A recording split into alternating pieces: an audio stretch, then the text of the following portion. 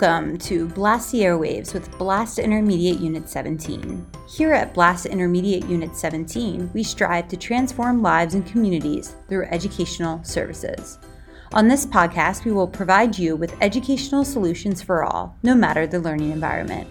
So teachers, administrators, caregivers, what are you waiting for? What would happen if we started questioning what if? What if we had a positive perspective on education? What if we flipped the switch on education? What if we were the solution?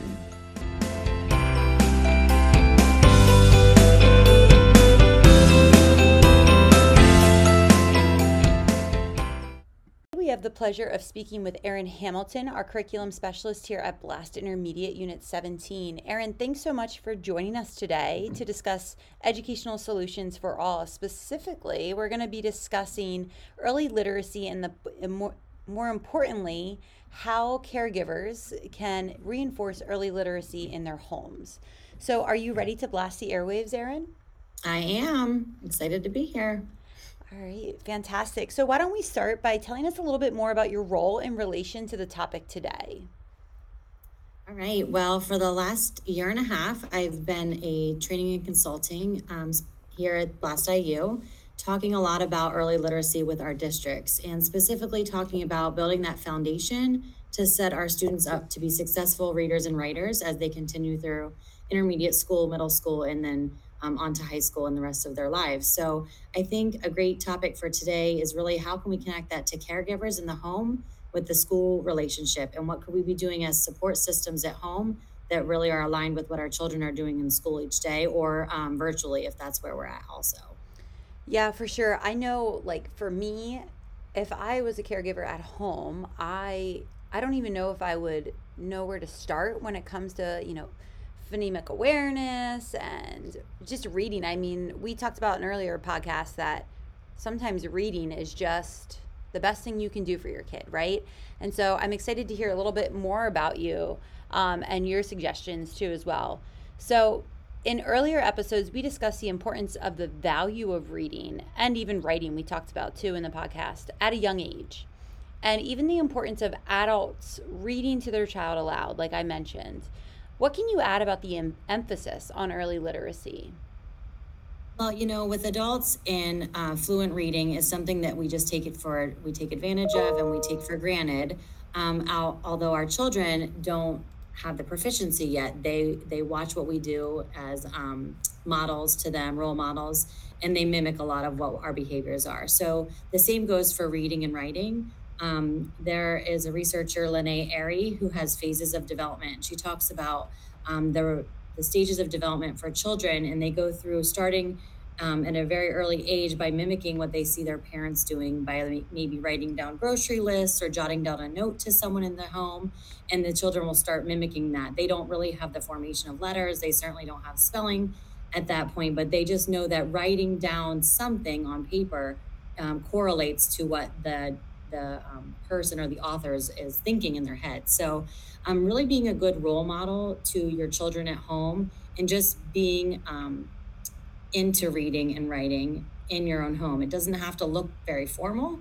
It can be a matter of picking up the newspaper if that's something you still do, or a magazine, or even reading a blog that you're into, and just letting your children be a part of that and watching that you value that really leads to them then valuing that as they get older. So you talked a lot about the importance of reading to your children at home, and that is something that I absolutely encourage.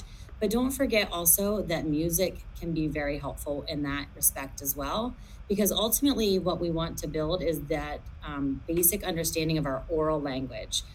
Children come to kindergarten usually with a good understanding of oral language. So that's something that parents can really focus on at home. And all that really requires is talking to your children, having conversations with them, and not being afraid to use vocabulary that might be new to them and teaching that along the way through your conversations.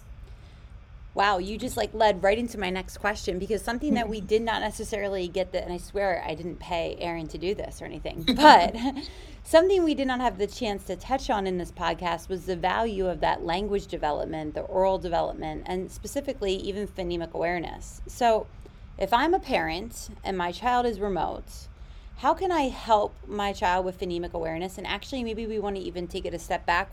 Why don't we start with what is phonemic awareness? Okay, that's a great conversation for us to start with. So, phonemes are the spoken sounds that we associate then with print eventually with phonics. So, if you think about the word cat has three phonemes: k, a, t. All three of those are sounds. And then when we move progression through phonics, we then teach children to orthographically map or put letters to those sounds. So when they first hear the first sound of k, they learn that the C is associated with that sound. A would be your A. And then finally, that last phoneme in the word cat is that T, and that phoneme is orthographically mapped with the letter T. So as we're home with our children right now, remote opportunities, or even just, in the evenings after school is over, this is a hard thing for parents to support at home because not all parents have the background understanding of how to do that. But one very easy way that I found to do with my children at home is to give them 3 or 4 objects. It can be a coin, it can be a marker style thing from a game board, it can be any kind of chip that they can move. And so I don't put any print associated with it when I'm just working with phonemic awareness. And I'll give them a word. We'll stick with the example of cat. I'll say cat. I'll have them repeat it to me. And then I use those chips or the markers or the coins, whatever you have to use, and ask them to just push forward one of those chips or one of those pieces that represents each sound that they hear in the word. So let's say an example would be like the word come. We know as adults, will you please come home? Come is spelled with 4 letters. However, come only has 3 sounds. K, 3 sounds. So to get the understanding of the phonemes or the phonemic awareness with your children, we would have them push up the k, and represent it with only 3 sounds. So that's the difference between our phonemic awareness versus our phonics, which the print is. Wow. You learn something new every day, Erin, because I go into districts and I sit through some of these lessons that you're working with districts on. And I'm like, wow, I don't remember learning it this way. It's a new way of teaching. Am I correct? Like, we did not go through this, or was I not in the right classroom? Well, there's many different ways to attack this, and our nation right now is going through something that's been going on for a long time called the reading wars, where there's 2 very different perspectives on the correct way to teach reading. However, the most recent research really points to the science of reading and getting that basic foundational skills in a specific progression, starting with this oral language and this phonemic awareness at the very beginning, and then building into the phonics and mapping it with letters. So I think our classrooms in our IU-17 area and our counties are doing an amazing job getting our students to learn these early literacy skills and build that great foundation that obviously will set them up then in the future to be fluent readers and writers. Well, thank you for clarifying all of that for me, at least. But you mentioned this in the last question. I know that you're also a parent. And so just on a personal level, could you speak to our parents and caregivers just for a second, parent to caregiver, parent to parent? What have you found yourself with your kids at home to be helpful? And maybe what have you found not to be so helpful? Well, kind of sticking with the reading war conversation, there's a big controversy out there right now about what text we should be putting in the hands of children and at what point in their development should that text look like. And one thing that I've found to be very helpful with my daughter at home, I have a daughter, Quinn, and she's 6 years old at home and a first grader. Dr. Pam Kastner, who is our state lead for literacy at Patton, our training and technical assistance in Pennsylvania, she has recently created a Wakelet where she has a list of family resources that will allow you to support you as a parent or a caregiver and your children on this literacy journey. And I'll make sure we get that resource sent out to you. But there are so many different things on there, everything from videos to articles you can read to tools that you can use. But one thing I find successful when Quinn and I sit down to do some work is really just making sure we have the right tool for the job. So if you think about if you're going to hang a picture on the wall, there are certain tools that you need. The same thing is true for children when they're getting ready to do the task of reading. They have to have the right tool So really making sure that you're choosing the right tool to give them. And like I said, Dr. Kastner, her Wakelet has so many different resources, as well as there's a lot of resources you can find out there that are called decodable texts. And ultimately, a decodable text just means that the words on the page, your child can decode or they can break down into those phonemes. So it's really important to make sure that you're matching their tool for the job. So I'll make sure that you get those resources. Yeah, wonderful. I can add those in the show notes for our listeners that can access our website and see the transcript of this podcast as well as resources. So thank you, Erin, for that. It is now time for our favorite part, at least my favorite part, our Blast 5, where we get to know our special guests a little bit more. We're going to blast you with 5 rapid questions for you to quickly answer. These are all related to random topics, personal, something with literacy, and I'm just going to ask you and you can respond. And do you have any questions before we get started? I'm ready. All right. So, favorite candy? Anything peanut butter. Your favorite Reese's. Reese's. Favorite children's book?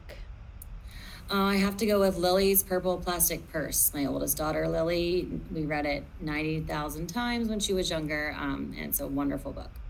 Wonderful. Favorite genre that you like to read? Personally, when I just want to escape, I like anything that's fantasy. When I'm home trying to read on my own or at the beach, sitting in a chair reading, anything fantasy is my favorite. The beach. I can't even think of it right now. There's so much snow out there. Favorite food? I love seafood, anything seafood. Great. And your favorite music? My husband and I are a big fan of anything singer-songwriter, so I'm a big Dave Matthews Band fan or anything similar to that. Yes, he has some fantastic concerts. So, Erin, we cannot thank you enough for your time today, and we know our listeners enjoyed it as well. It has been a blast, no pun intended. Thank you again for taking the time today to connect with us and our listeners. It was a pleasure to have you on the podcast. Are you okay if I include your email if any listeners have any questions in the show notes? Sure, absolutely. Feel free to reach out if there's anything I can help with. Awesome. Thanks again, Erin. Take care, and I'm sure we will be talking soon. Bye.